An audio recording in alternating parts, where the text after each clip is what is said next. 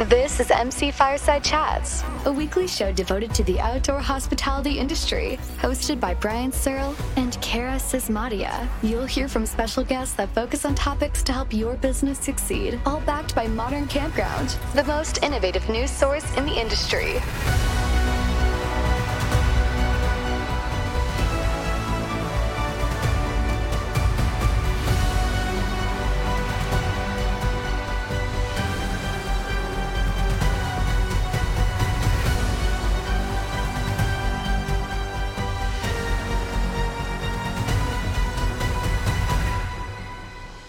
Good morning, everybody. Welcome to another episode of MC Fireside Chats. My name is Brian Searle with Insider Perks and Modern Campground, here as always with my co-host Kara Sismadia from the Canadian Camping and RV Council. We are super excited to have another open discussion show for you. For those of you who don't know or who are tuning in for the first time, the first Wednesday of every month is our open discussion show. We have a bunch of regular panelists who are on the show. Sometimes they get busy and sometimes they don't. So we've got a couple who are missing today, which we'll cover in a second. But we do have Mr. Casey Cochran from CampSpot, Sandy Ellingson, who is an RV industry consultant and overall. What is your actual title, Sandy? I feel like we don't have a company for you. Sandy Ellingson? LLC? I'm supposed to be retired. so I'm just an RV industry advocate and just help out where I can. My goal is to bring the entire ecosystem of the industry together. And so that's what I'm focused on. Nice. I feel like we'll get on with Randy. He's retired 3 or 4 times already too. So never. Or you're trying to anyway. But so we got Randy Hendrickson here from United Park Brokers and a bunch of other things. He's been in the industry for about 75 years, something like that. 40, 30, whatever it is. Anyway, wizard of all things, Angela Hilton, project manager from Insider Perks. And then obviously we already introduced Kara. So I think what we'll start with this open discussion, right, is it's because we diverge anywhere. It's just what's happened in the last 30 days or so. So let's just go around, briefly introduce yourself. For those of you who don't know or who are tuning in for the first time, we are missing Scott Foos, who normally is joining us from Horizon Outdoors, a management company. We're missing Mr. Mark Kep, who came down with a stomach bug. We hope he feels better. And then we're missing Kurt from National Parks Traveler, who is actually traveling today, hopefully to someplace really cool that he's enjoying much more than being on the show. So we'll have those back as part of our regular panelists, but just go around the room, introduce yourself, and then maybe touch on one or two things maybe that has happened to you over the last 30 days that you feel like our audience should maybe know about or pay attention to, and then we can spark a discussion from there. Casey, do you want to start first? Sure. Yeah, last 30 days. So this is obviously the time of year from like a software standpoint where the onboarding season gets crazy. A lot of parks are realizing either we should take, reservations online for the first time, or if you've already taken something, there's a lot of changeover and things of that sort. But one thing that we're noticing significantly over the last 30 days is the attention to getting your rates set well in advance for next season. The amount of advanced reservations for next season is insane. We have many parks that are already at above 50% occupancy for next summer as they, just closed last weekend. So you're seeing a massive influx in advanced reservations. And along with that, strongly suggested by us, is to address your cancellation policies and address some of those rules and advanced rules that you want. Instead of allowing a one-day reservation to come in on the 4th of July on a Saturday, since we're so far in advance, put a 3-day minimum rule in there, or put a 7-day minimum rule over those certain holiday weekends that are going to be full. They're going to be booked up. Now you might as well get the most ideal reservations that are coming in for that time period. And so advanced reservations, having your rules and pricing set already for next season, we've seen as being a huge uptick in, because of the amount of reservations, we're proactively trying to touch base with every park with 50 or 600. It's quite the task, but we're trying to touch base with every one of them to say, hey, if you don't have your pricing for next season, please take advantage of the fact that so many people are booking in advance and your inventory is so valuable. Make your cancellation policies relate that, make sure that they're strong enough that people are taking advantage of weather changes or shifts in plans, that there should be a penalty to that inventory being gone for some people if someone books it right now. And then really just doing as much as they can to explain, upgrade just subtle little things in their listings and stuff like that, just to drive that many more advanced bookings. But that's been the big thing. The other cool thing that we've seen is more and more people are starting to try subtle things like dynamic pricing, where we're saying, okay, what if we just put in one little rule on the 4th of July where Once we get to 50% occupancy, we're going to raise that price up $5. And then 3 weeks later, well, our occupancy for those site types on the 4th of July is already at 50%. And now our prices are $5 and it's not affected our pricing. Let's add another one, right? It's almost like a kid eating a piece of candy on Halloween. They want the next piece. And of course, when it comes to money going in their bank accounts and revenue going up, those are good pieces of candy, right? So that's been the biggest thing is honestly, onboarding is really busy right now, but the parks that are on really getting prepared, I think much earlier than maybe some parks that have ever done before. See, this whole thing fascinates me. And for those of you who don't know, we don't script this in advance. I didn't ask Casey what he was going to say or any of the other people what they're going to say as far as their one idea goes. But we were just having this conversation with clients on the phone, and I want, Kara to jump in and things like that from when she ran her park. But we were talking to some of our clients on the phone, and they were asking us, how far in advance do we open up reservations? How far in advance do we set our prices? Because there's a traditional, at least among the park owners who have owned parks for 10, 15, 20 years, things are changing dramatically as far as online reservations and how far in advance they're opening and all the things that you talked about, Casey. And this particular group of people who own multiple campgrounds were telling us they used to sit down, or they did sit down with their national supervisors and go site by site and look at each campground at each location and decide how much to raise each site. And that doesn't allow for that advanced reservation because by the time they get that done, it's maybe January or even into February before they can open those things. And so I told them, like, just set your rates like 30 or 20 or $30 or however many percent, like raise it some crazy amount. And then when you do your study, back it down if you need to, but let the people who are willing to pay that money book in advance. And I think it's just indicative of the way things are trending. When I first started running a campground, things were very reliant on my manpower sitting at the desk, answering the phone, answering the emails. And that has hugely shifted. And it's one of the biggest benefits to utilizing products like Casey's is you can automate so much of this now that it stops you from being limited to a time frame. You don't need to sit at a desk and process through all those reservations anymore. And I get that some folks have concerns about that, but I think time and time again, properties are really showing some pretty significant successes with trusting in those algorithms and those products to just optimize their operations in that way. We're seeing that too. For a lot of parks too, you don't need to really scare parks into saying you have to jump, head first into go freezing cold water, right? Like you have options to say, we know like our waterfront sites are always busy, but I'm a little bit hesitant on the other 90% of my park. Then do it with 10 sites or do it with 12 sites or do it with 15. Like you don't have to necessarily dive the entire way in. You can dip the toes to some extent just to test the waters and see. Overwhelmingly, you're probably going to see the results that every other camper that has done it has seen. But you also don't have to, you can still run your campground the way you've always done it for years, because obviously it's been successful. Obviously you've done well for yourself doing it. So even taking some baby steps and subtle things, and we've had people that are on for the 4th and 5th year that they're just doing dynamic pricing for the first season. They've been big advocates forever and all cancer, but I'm like, you're not using like one of the main things that's helped drive, and that's okay. Like it's perfectly fine. We have hundreds of campgrounds that were anti-lock site fee for years, and they finally maybe we'll turn it on for these site types, and that's fine. But like I said, baby steps.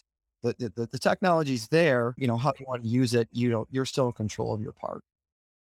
Yeah, you don't have to rely on these manpower specific tools for this, right? You can be completely in control still. You just have to wrap your brain around that happening in a different way than it's always been done, which can be tough, but valuable too.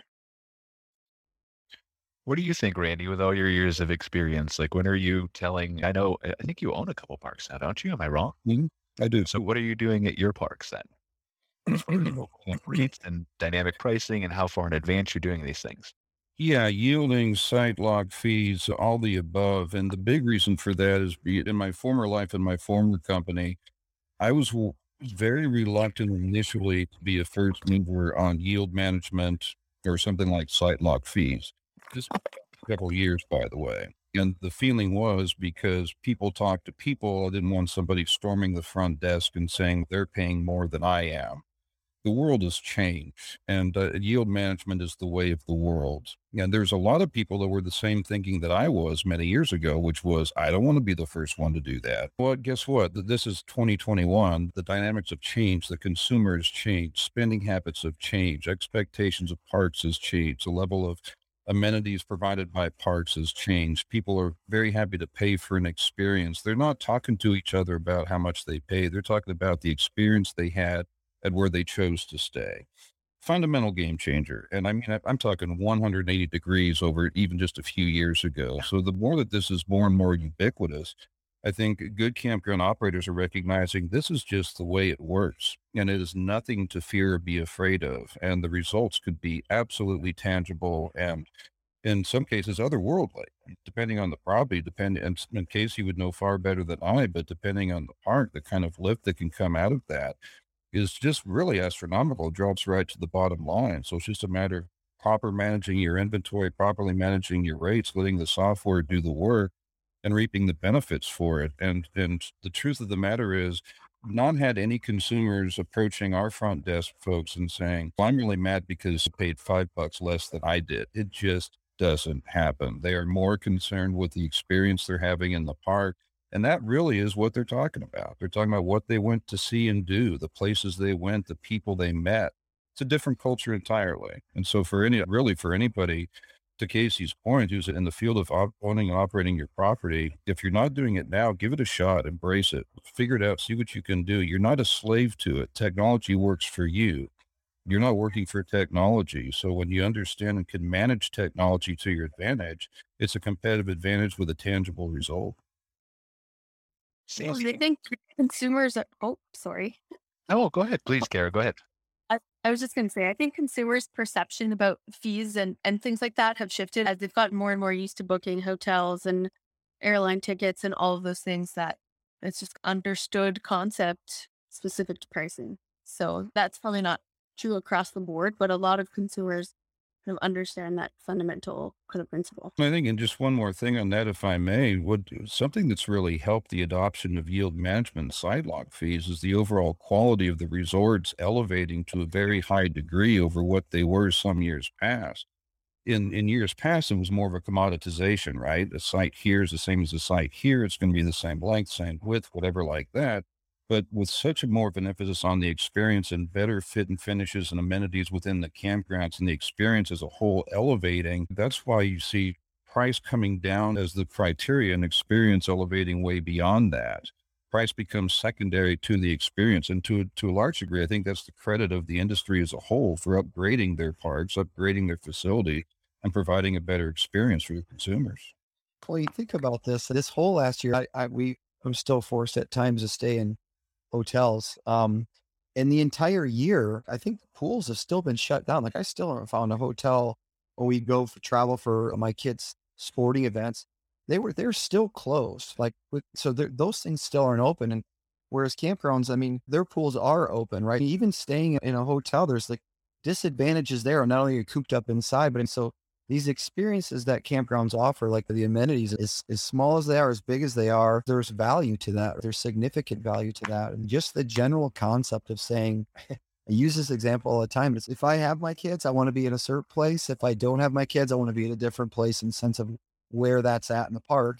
And 10, 15, 20, $30 is not even remotely top of mind when it comes to the value of that time that I'm spending wherever I'm going.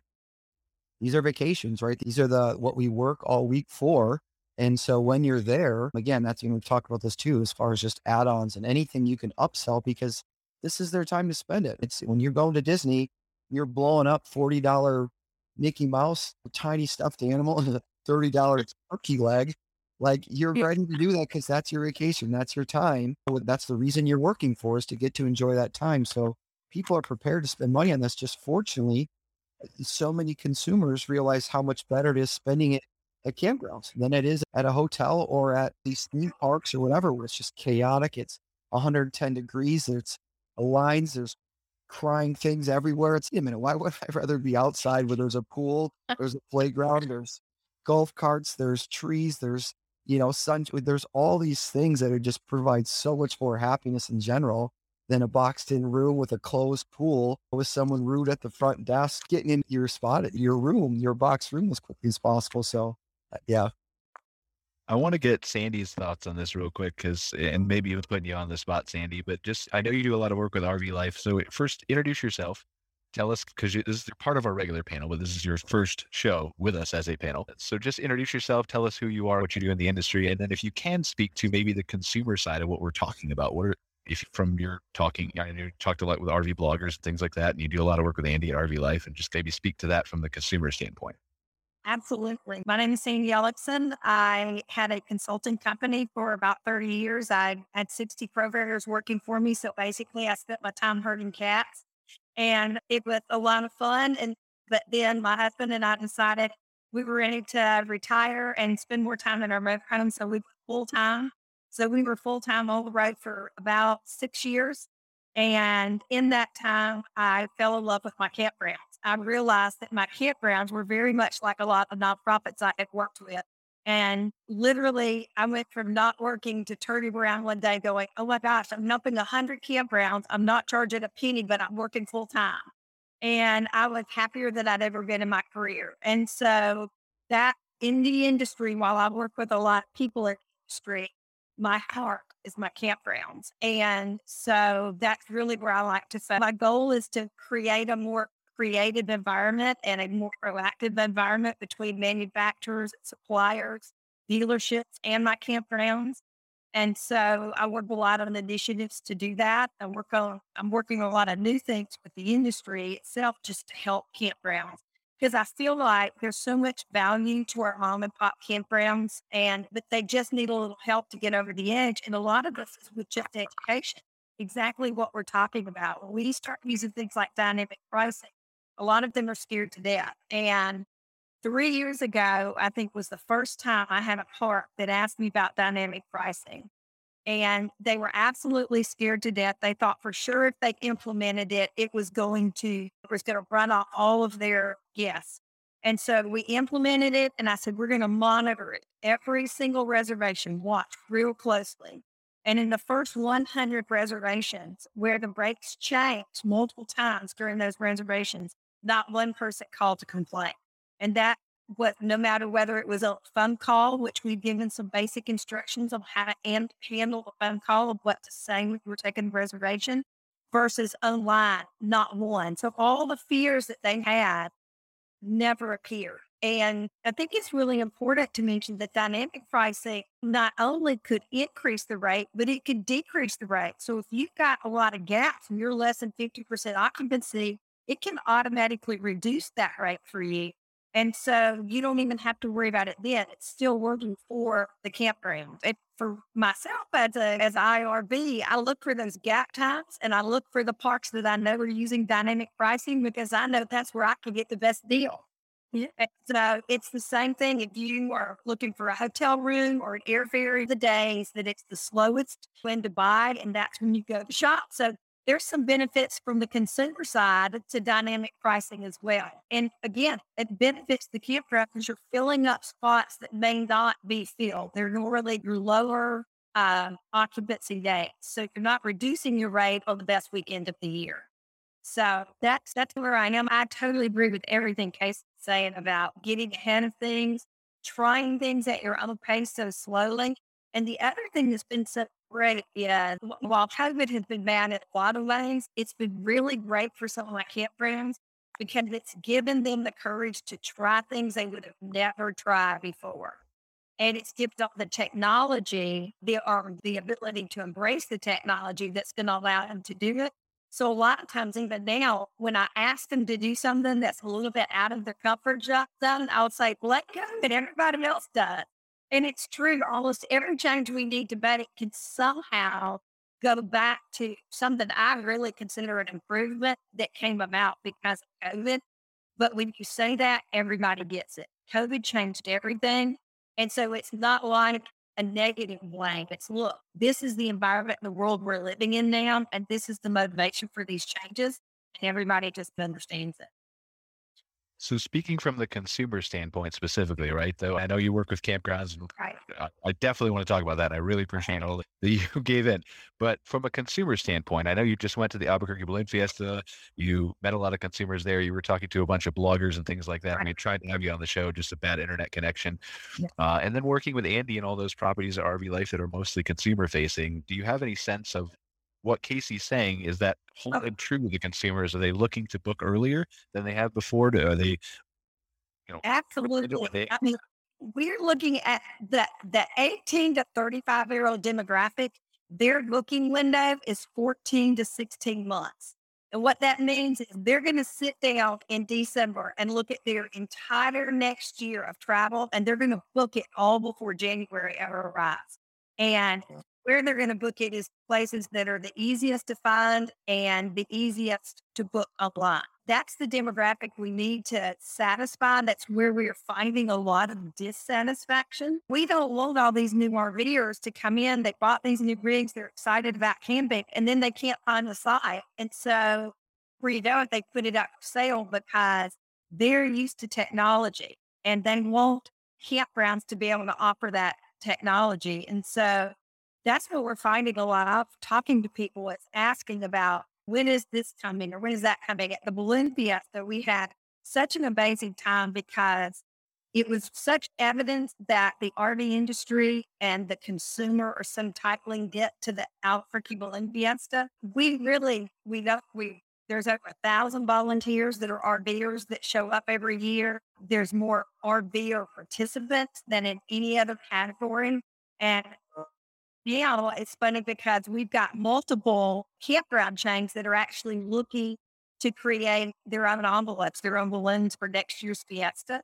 And going, the new consumer, the new camper likes to meet the industry where they're already at. They don't want to be asked to come to them. So another one of the big things in some of the studies we're doing is finding that they're not as inclined, the new camper, to go to a rally where we're trying to sell them something or promote a product. They want to go to Moab to go side by side riding, and then they want to meet other RVers and other people there. And when they have those opportunities to create those experiences and to meet people, they will do that. And they are not afraid at all of dynamic pricing, of advanced reservations, and they love the idea of being able to go to places and search multiple sites without being restricted to just one campground. The idea of being able to search for a location versus searching for a campground is huge on their bucket list. Yeah, that's why we honestly, that feedback is spot on to what we thought too, Sandy, in the sense that with all the new kind of campers, that's why we created the marketplace that we did, was essentially for that exact reason, was to say, it's funny, there's twofold. There's the consumer end, and then there was like the dealers.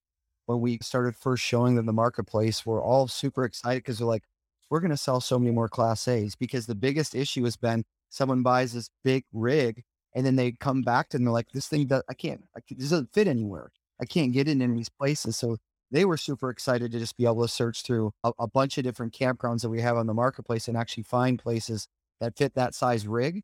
And then the same thing that Sandy was saying from the consumer side is that the idea of searching and clicking on a campground that, again, if you know about that campground, you're clicking on it, you're booking it. That's where, 98% of bookings take place, but it's that other 2% that they don't know about your campground, having it in some sort of aggregate to be able to search based on location, based on rig size, or just based on amenities in some capacity is something that we felt was missing in the industry to get more people doing exactly what Sandy said people are doing, which is camping instead of getting frustrated that they can't find some place and then saying, okay, I'm just going to rent this out or I'm going to sell it. Yeah, it's interesting you say that because that's the exact kind of research and information that we felt why it was made sense to put together a marketplace. And another one of the initiatives I'm working on that relates to consumers, but ties in the industry and the technology that we're using is there is an extreme need to change the language of the campground industry. And so we all know that if we go and we look at a website and it says it is a resort, if we've been camping for a long time, we know it may not be a resort. And at the same time, it might say a campground, And it is so much more than just what I consider a basic campground. We're never going to change the name to all these parks. But what we can do through technology is utilize and source definitions and assignments of types by the consumer. So with tools like campground reviews and campground views with Marquette and those kind of things, we can literally, as people are doing their booking their reservation and booking their posting their comments on their stay, we can ask them, how did you rate this? And if we have predefined definitions that they can understand, we let them choose from that. And so by doing so, the next time somebody else searches and it says AAA resort, they can look down and see what other people have rated it. Is it a campground? Is it a resort? Is it an RV park, or is it a neighborhood? Those are the primary four categories that we're looking at right now. And we've struggled, and I would love to hear some feedback. If you have comments or whatever, you take that on. I believe there's a difference between the 55 plus retirement park and a neighborhood. And a neighborhood is a park where primarily people live there year round. 80% of the sites are full-time people. Nothing wrong with that, but that's not a campground to the younger consumer. It really is a neighborhood. It's people living there. They come and go. They go to work. It is not a camping experience that the average camper is looking for. And so by being able to define those clearly, when that new camper makes that reservation at that park that looks like it's a park experience or a camping experience, and then they get there and it's a neighborhood, they may bounce and never try again. And so we predefined and told them this is the kind of campground they're going to. And that again will just improve the experience overall. The flip side of that is, as we age out of traveling, some of us are looking for those places where we might want to stay full time year round, whether it's a 55 plus with all the amenities and part time, or it's someplace we want to live year round. So that's another one of the initiatives that we're working on to really help consumers, and that consumers are pushing up through social media and through comments and chats. You could read it every day. Let's say, this was not a resort. It didn't have blah, blah, blah. The reason they're complaining is because nobody set the expectations correctly. It's probably a great art. The expectations just weren't set correctly. That's another thing we're looking at with consumers. This is all interesting to me. And I definitely, I want to hear Randy's opinion on all this, because I'm sure he's got some wise words and some things to say here. But before we get to Randy, Angela, just talk. You're shaking your head, Randy? You always have wise words. I don't know how wise, but words, yes. Okay. We'll take those two. That's all I have. Let's talk to Angela real quick, though, because two things real quick, Angela, from a marketing standpoint. One is we're talking about this dynamic pricing and how far in advance to set the rates. And so touch a little bit on like how you would kind of calm those fears from a consumer standpoint as far as website design goes, right? How you display rates, when you display rates, the wording you use, things like that. And then maybe if you want to just touch a little bit on what Sandy was talking about, how you're representing your park through your name or photos or things like that. Yeah, something else too that I just wanted to touch on when people are worried about the feedback that they're going to receive because of the dynamic pricing, and to Casey's point of people are not talking to their neighbor, I paid $5 more a night. We see literally thousands of reviews every month across all of our clients of KOAs and Jellystones and large management groups and independent parks.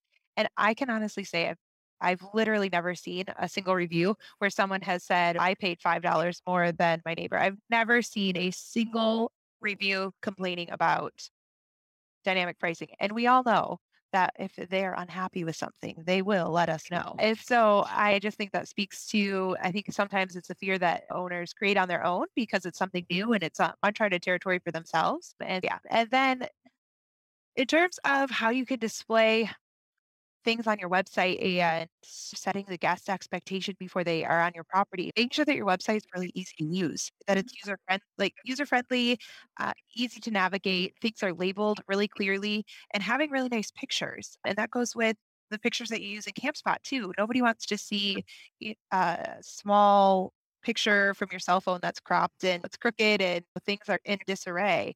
People want to see really nice, clear images.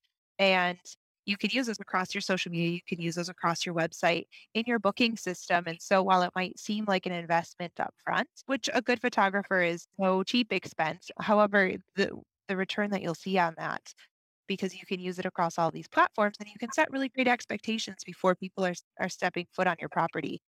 And I think it goes so much further than people think that it does. I should say, I just want to say, I used to have a partnership with a photographer at my campground, and I would give them like in exchange for however many images, I would give them so many nights of camping a year. Great idea. Yeah. So Yeah, Capturing photos throughout different seasons and stuff like that. I mean, yeah, if you can update photos like on the as fall is coming and you happen to have some photos that get the colors, people get drawn into that stuff. If it's summer and you show, I like the visual of an empty pool better than like a pool packed with 400 kids. But either way, again, if you're playing on the idea of if it's hot, you want to see a pool. If it's, starting to get cool, you want to see fall colors and you want to see campfires and you want to see things like that. So I love that idea of having someone where you're doing just getting photos once. There's seasonality to this, and that's relevant, right? I don't know how, Ryan, it's probably $1 or $2 to swap out all photos on your websites you do for people. Probably nothing expensive at all. But either way, when they get those on there and they swap them out, it is pretty straightforward to swap some of those images out. And it works. Like it's a real benefit that people want to see, especially if you're speaking the language of the season. I And you think don't that have to go ahead, Angela, I'm please. sorry. I think it's really important to, for properties. I think sometimes they are concerned, well, I don't want to show my park in a season that we're not open. But I also think that consumers are interested to see what your park looks like year round, and especially on social media, making sure that you're showing the developments that you're doing even in the off season, showing those really beautiful snow covered lake pictures or the wildlife that's visiting your property that they don't get to see. And I think that it helps tell more of a story. It helps draw people in. It makes them more interested. And it's not the same. You're not seeing the same pool pictures, the same cabin pictures over and over again. And It I also just, kind of humanizes you and your property. It puts a human there instead of It adds just authenticity. People are craving authenticity, as evidenced by Instagram. totally. and it's Yeah. not always professional pictures are absolutely beneficial, and I highly encourage them, especially someone that's familiar with taking pictures of landscape, simply because they know what angles are most flattering for different types and sizes of buildings and those kinds of things. But making sure that you're not just taking pictures of a completely empty park. We know peak season, it's so busy and you don't have time necessarily to coordinate to have someone come in, but you don't want to take pictures of all of these empty sites where the trees are half dead and the leaves have fallen off. And that might be an okay picture to share on social media. You're wrapping up your season, closing the park. But from a visual standpoint, when you're trying to sell those sites in the summer, you want it to look lush and green and full, like people are enjoying their stay at your property. And yeah, so professional pictures can go a really long way. But also, if you have someone on site that knows what they're doing with their phone, you can take some really nice pictures and be sharing those in real time throughout your season and carry that into your off season too, so people can get excited for booking their next day when you reopen. If you're not on the phone taking phone reservations all day, you'll have plenty of time to go out and learn some photography. We actually Yeah. put out like a guide on taking your own campground photographs, like when the golden hour was. If you're just using your phone, what angle to take that on, just because it's so relevant. It's incredible the amount of additional bookings that happen with good photography and good verbiage. It's the data is insane. If you're not out there doing that, or not out there, if you don't have time to capture some of those moments, again, there's technology that can help with that. So you can make time to capture Yeah. some of those moments. And then another great tip for campgrounds too, because they all feel so overwhelmed right now, is to start with your category. You don't have to have a picture for every single site to start off with. Start with just one picture that represents your premium back end or your pull through. And I always say, don't take your absolute best and don't take your worst, because it's all about setting expectations. So if you take a picture of that absolute best pull through site and all your others aren't quite as good, now you set the expectation that they're all going to look like this, right? So you take a good middle of the road picture just by category and just start by showing those. Yeah. Yeah. The way that you display your property on social and on your website, it all ties into your branding and being consistent, and it's setting the guest expectation. We talk about this with our clients all the time. You're setting the expectation before someone's even made a booking, before they've set foot on your property. And if you are posting pictures and sharing things that misrepresent the overall of that site type or the overall of your property, well, when they get there, they're going to be pretty disappointed and it's probably going to lead to a bad review.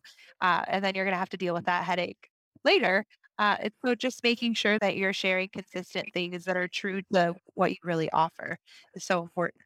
We debated this quite heavily internally on for the marketplace. Do we allow parks that didn't have either a certain level of photography on there because we knew that's what the consumer wanted to see? Or do we allow parks that don't have any photography? Do we allow them those listings on there? Because the last thing we wanted to present to the consumer was a search and then a bunch of non-images that would be what the consumer ultimately wants.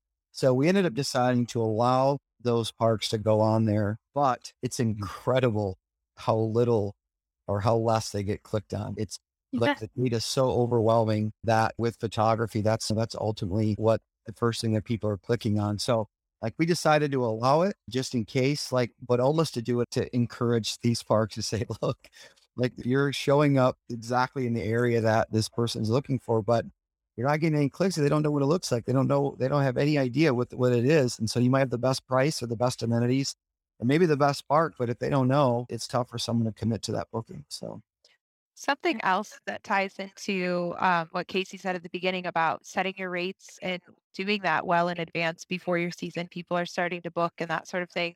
We've had a lot of clients coming to us, especially the larger groups, looking at their budgets for next year, and also independent parks that are reevaluating their budgets. And I think that if you can tackle your rates and get a hold on what those are going to look like and base it off of, especially if you have a comprehensive system that you're tracking reservations in, then you can really see a good snapshot of your projections for the next year. And that helps you set your budget. It helps tell you what you can really afford to do in the off season.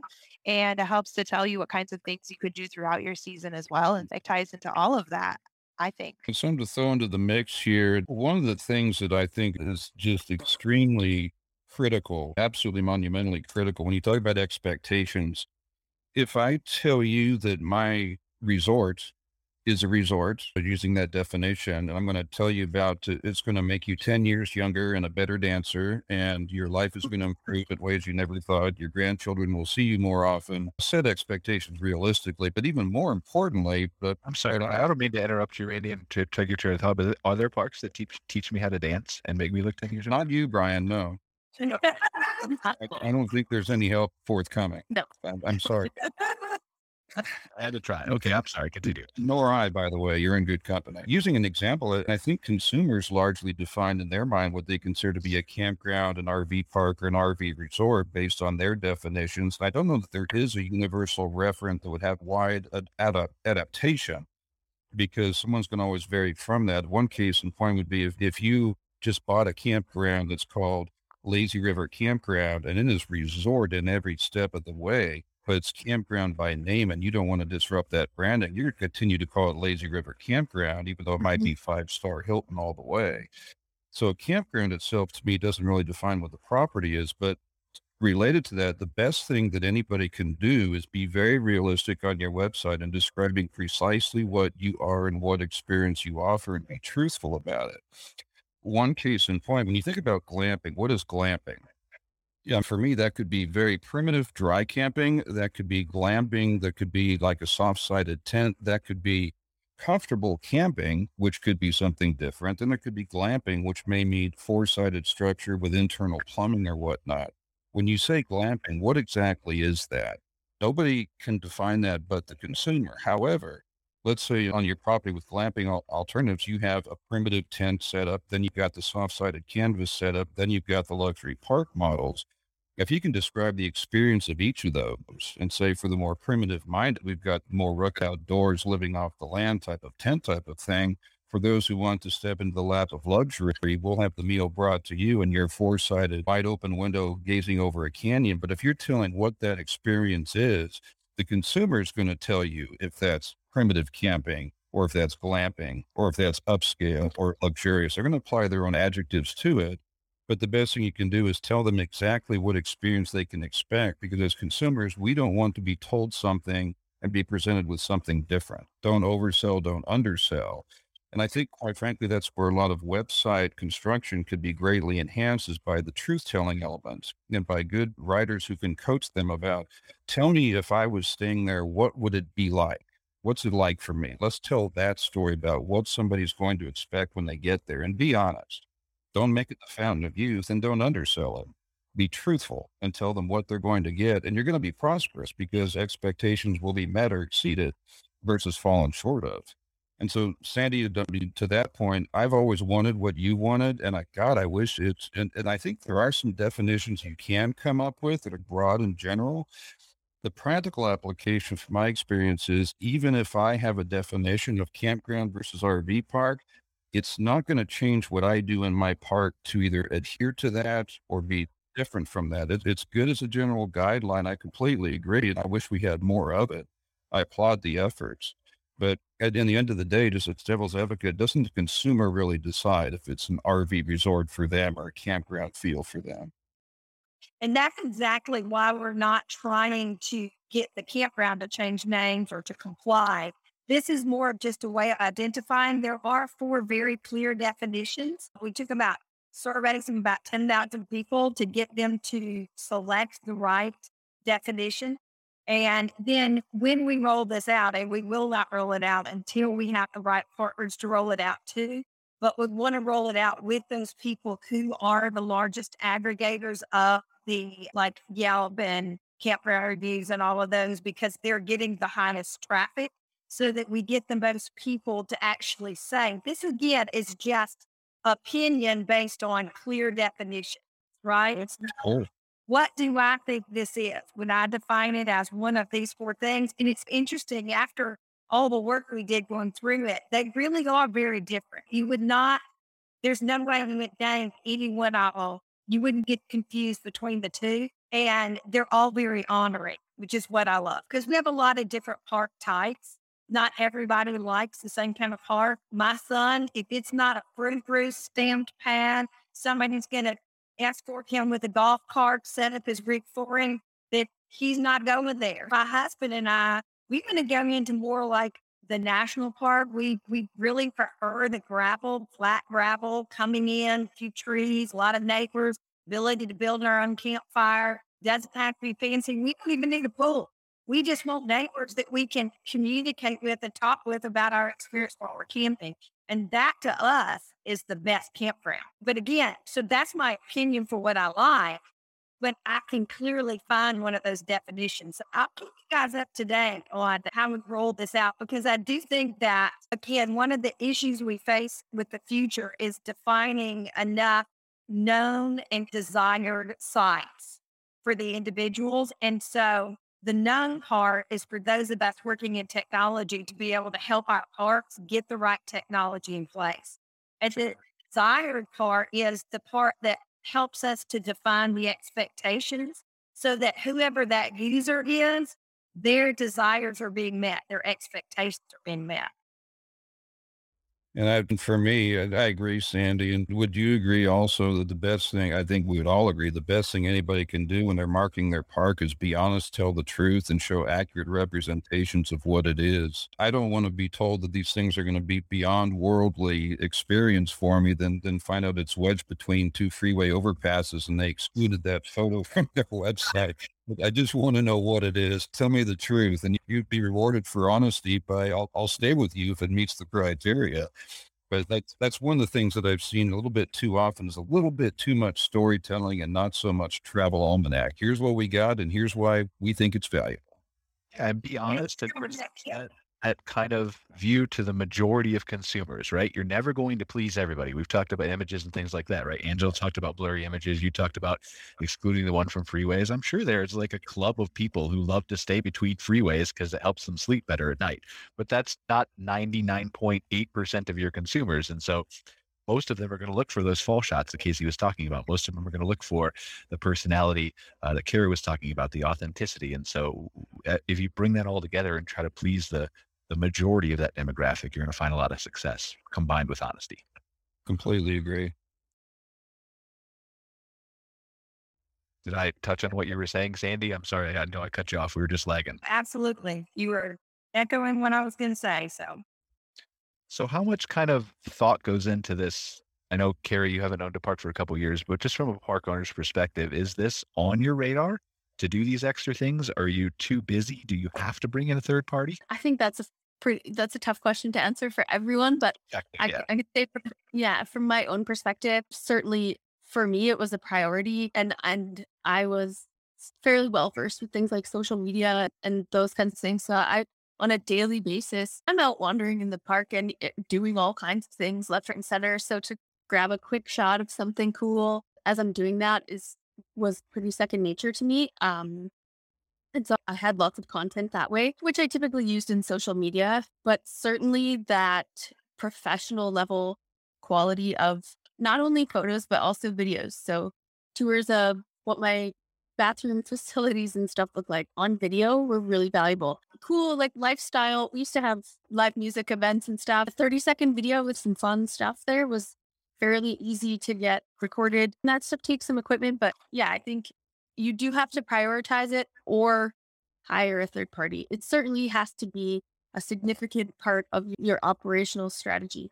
You simply can't convey the things we're talking about, that authenticity and honesty and all of those things without visual representation of that, in my And opinion. it's not a guess anymore, right? Casey's got data, KOA's got data. I'm sure Arvik's done studies on data and the state associations too.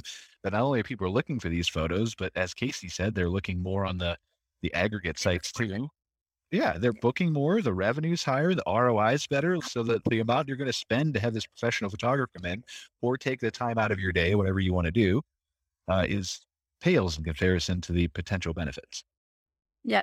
You know what really worked well for me, I have to say also, I had several staff members who were between 16 and 20 years old who they were same thing. They were out there too. Here's a couple cameras, take some shots. They weren't all great, but there certainly was stuff in there that I could use while they were out and about in the park. And that stuff was really valuable to me too. That professional photography was a massive investment, but building a big portfolio of content that's consistently fresh and visually representative is really vital. If I could toss something else in there, a few weeks ago, we had a great conversation on the show about teamwork and the concept of expanding your team beyond just the folks that you work with to outside vendors to get you to where you want to be. The things like photography or writing the description for your website are good examples of that. And one thing that I've seen, the industry changes by the month, by the day, by the week, anyways, we all know. But one thing that's become more ubiquitous in recent history is the willingness of existing owners or new owners to realize they don't know it all, can't solve it all, and are looking to others to find out who's the best. So in other words, I own a park and I want to say, I need good photos. Am I the best person? No. Then I need to find who is the best person to make them part of my team because they're telling the story of my property, and that in turn ensures my success. I think a lot of owners and operators are getting much more savvy to the idea that they can't be the beat all end all solution, and that they strengthen themselves by leveraging their vision through other people who can help them towards that. I've seen more third party collaboration, even in the brokerage end, on the buying and the operating of properties for people who are new to the industry, of standing back and letting ego stand aside and saying, I just don't know, or else I know what I don't know. Who can help me understand how to get where I want to get? And Casey, I don't know if you've seen that from your end as well, but I've seen a lot more collaboration and inclusion from very smart people saying, I need help. Who's the best at this? And that is everything from photography to website to software implementation to everything. Yep. Mhm. Yeah. No, spot on. Yeah, absolutely. Again, depending on the size and scale. Absolutely. In that instance too, where you're working with somebody fresh and new, that fresh perspective of your park, that those fresh eyes certainly can see your property in a way that you just can't, right? Their perspective is different, and that can be really engaging on a photography and videography side as well. Essential, actually. Yeah, I would agree. Yeah. I think you touched a little bit on Randy, a really key point. And that is, what are the goals of your park? What's the strategy? Because if you don't understand what it is you want to accomplish, all you're doing is busy work. And it's a whole lot more than just posting a picture and putting a link and signing up for this service. It's all about, what are you trying to do? Who are you trying to attract?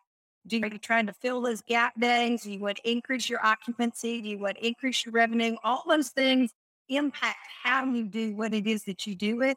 And so often, again, especially with smaller parks that aren't part of larger groups that have people to help guide them, they are doing things because they think they're supposed to do them, and they really are having absolutely no impact. So I actually visited a park. They just had 41 sites, an older park. None of their sites were more than, they really couldn't accommodate more than about a 36-foot rig. And they were in the process of trying to update all their electrical, but most of their electrical was still 30 amp, in good shape, but only 30 amp.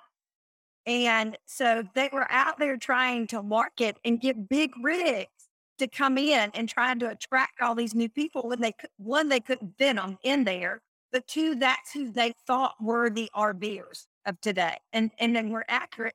So what I did, I went in and I said, why don't you just flip the script, go with what you got.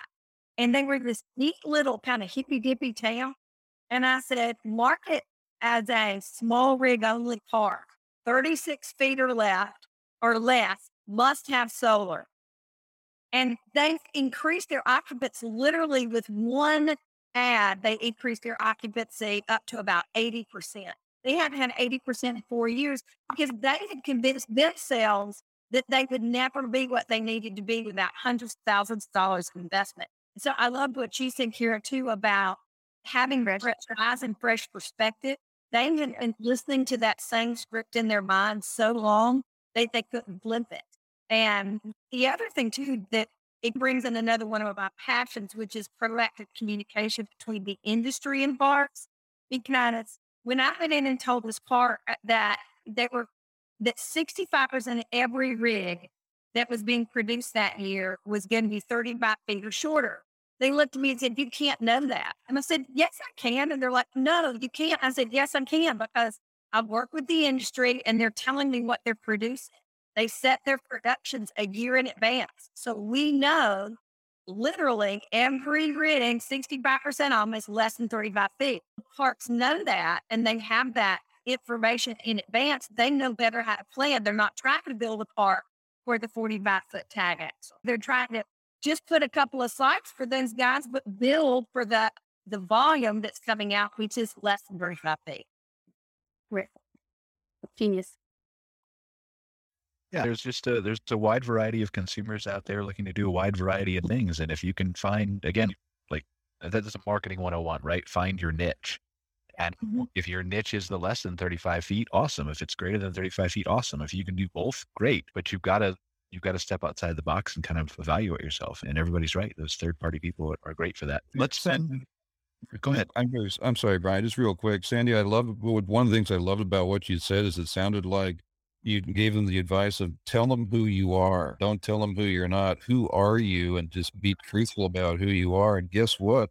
People showed up when they told the truth. Kudo, that's an awesome story. Yeah, love it. Yeah, let's spend, and we've got a couple minutes left here in the show. Who knew that we were going to take, I think we were going to go around the room and everybody's going to do an idea. Okay. Casey just hijacked the whole show, but that's okay. It was a great discussion. We talked about a lot of good things, timely things, I think, for the time of year too that owners can use. I do want to touch briefly on the National Association of RV Parks and Campgrounds conference that's coming up next week. I know Casey's going to be there. Angela's going to be there. I don't think Sandy's going to be there because you said you were going to stay home. And I don't think Randy is. And obviously Kara's not. She's up here with me in Canada, but Angela and Casey, do you want to talk briefly about what your kind of expectations are for the conference? What's going on there? What you're involved in? You want to go ahead, Angela? Sure. So I'm going to be giving a session on Tuesday about reputation management and how to build it, how to maintain it, and all of those kinds of things. So I'm really looking forward to that. It's my first time solo speaking at Arvik. I've co-led sessions with Brian in the past, so it will be an interesting experience. And I'm just looking forward to seeing faces again in person, not through screens. It's the first time I'll be traveling for work since March of 2020. So it'll be a good experience. And yeah, looking forward to seeing friendly faces. Yeah. Awesome. Yeah, we went a little bit off script this year. Normally you get to spend a bunch of money to be in the main part of the show, just to be by the other people that spend a lot of money to be in the main part of the showroom. So we went a little bit different this time and went off in the corner on our own with just a bunch of small booths and just said it'll be more quiet over there and you can actually have a bigger or better conversation than being amidst all the chaos. So we're throwing a little curveball as far as how we're going about that this year. We have a couple of different small sessions that we're doing. I'm more interested, honestly, to hear what other people are saying in this industry that kind of aligns with kind of a lot of the data that we have. But yeah, we'll be there. We'll have a booth. Honestly, we're excited this year. We're just providing beer and wine the whole time at our booth. And I know where I'll be. that we just said, hey, there's a lot of people that we're working with now that we'd love to just provide a beer for them and ask how the year was, because they're going to have so many positive stories into us. That's going to be somewhat the reward. So looking forward to meet some new parks and stuff like that. But we're taking this one as a little bit more quiet, a little bit off in the corner. And if anyone wants to enjoy a glass of beer or a glass of wine, we're going to provide that. Yeah, I personally really enjoy going to all of the different conferences simply because I like to hear from park owners, but I also enjoy sitting in on different educational sessions that it's other suppliers sharing about their services and going into greater detail. And it's more information than I would ever get from just glancing at a website. And even though we can't use 99% of the services that the suppliers provide, it's great knowledge to share that with our clients, because our clients are constantly asking us things that are not marketing related at all, or in a very off the beaten path roundabout way maybe. And it's nice to be able to speak with some knowledge and authority when they're asking our opinion on things or trends that we're seeing. And so I'm really looking forward to the educational piece, and also being able to link up with some of our clients that we don't get to see except for talking to them on the phone or through email. So it'll be great. Yeah, we are. Angela's going to be live from Arvik next week. She's going to be running around doing some interviews with various people during the show. Casey, you're welcome to join if you want to do the same thing, but tell some of your owner stories who are using CampSpot, but also have other things to tell if you would like to do that. And I know Angela's going to try to get a few other people to join the show as well. We've talked to a couple in the background here. So just looking forward to reporting from Arvik. We may have a couple other guests on to talk about other topics as well, but just excited for that. And we've got the other conventions we have come up here. We've got KOA, LSI's got a show, I think, simultaneously as Arvik for Jellystone Parks. And so, yeah, getting back to that big conference season with all the 3 big brands here, and looking forward to it. Anybody else have anything they want to wrap up with? I know we're a couple minutes over here, but we had a really good discussion. I'm impressed with how that, you never thought that you could talk about setting prices in advance and start that discussion for 5 minutes, and it turns into a whole hour long full of useful information. I'll end with a quick funny story. So really quick, a park that a lot of people know very well, they put their first dynamic pricing rule on, and they meant to just put it on for a weekend. And they just didn't, when they first set it up, we told them you can put an end date on it. They didn't want to put it. They set it up themselves and they forgot to take it off. And then it ran for a month longer than what they thought it was. But it ended up making them an extra $6,800 in that time frame that they forgot to turn the rule off. So it was a funny story. It's called, we're going to take this rule off, but it made us an extra $6,800. So we're super, we kept it on. So it was a fun story. That's awesome. Yeah. All right. Anybody got anything else they want to close with before we wrap up the show today? Hey, just Thank you for letting me join you guys. This has been a lot of fun. I'm just glad the shows are back. I went to the taco show and the AGA show. They were great to see all the fellow everybody from the industry back out there again. Not going to be at Arvik, but I know you guys are going to have fun. Just so glad to see the in-person stuff coming back. Virtual's great, but there's nothing like sitting across the table from somebody. Just saying. Oh, yeah. You won't hear any argument from me. And I produce virtual conferences. I'm really hoping for hybrid events here coming up in 2022, especially where you get that if you want to go in person and do the handshake, eye contact, which I do. And a lot of people I know do. You can do that. But also, if you can't travel or you have commitments to your campground or whatever, then you can do the virtual too. So that's what I'm looking forward to seeing come to fruition. But sweet. Yeah. All right. Thank you, guys. I appreciate you joining us for another episode of MC Fireside Chats. Next week, as we've already discussed, we will be live from Arvik, maybe a couple other guests as well. Angela will be representing us. So if you want to be on the show, then you can find Angela or maybe find Casey at his booth at CampSpot or some of the other people who are going to be on the show and just say, hey, I want to be on the show. I got a story to tell. Looking forward to that. As a reminder, we are also available as a podcast later on. So Spotify, Apple, Google, you can listen to us there. Subscribe to us if you prefer an audio only version while you're driving. But other than that, unless anybody has anything else, we'll see you next week. Bye, guys. Thanks. See ya. Take care. Thanks for watching this episode of MC Fireside Chats, hosted by Brian Searle and Kara Sismadia. Have a suggestion for a future show or want to see your campground or company as part of an episode? Email us at hello@moderncampground.com. Join us next week for another episode. And don't miss the latest outdoor hospitality news and commentary from around the world at moderncampground.com.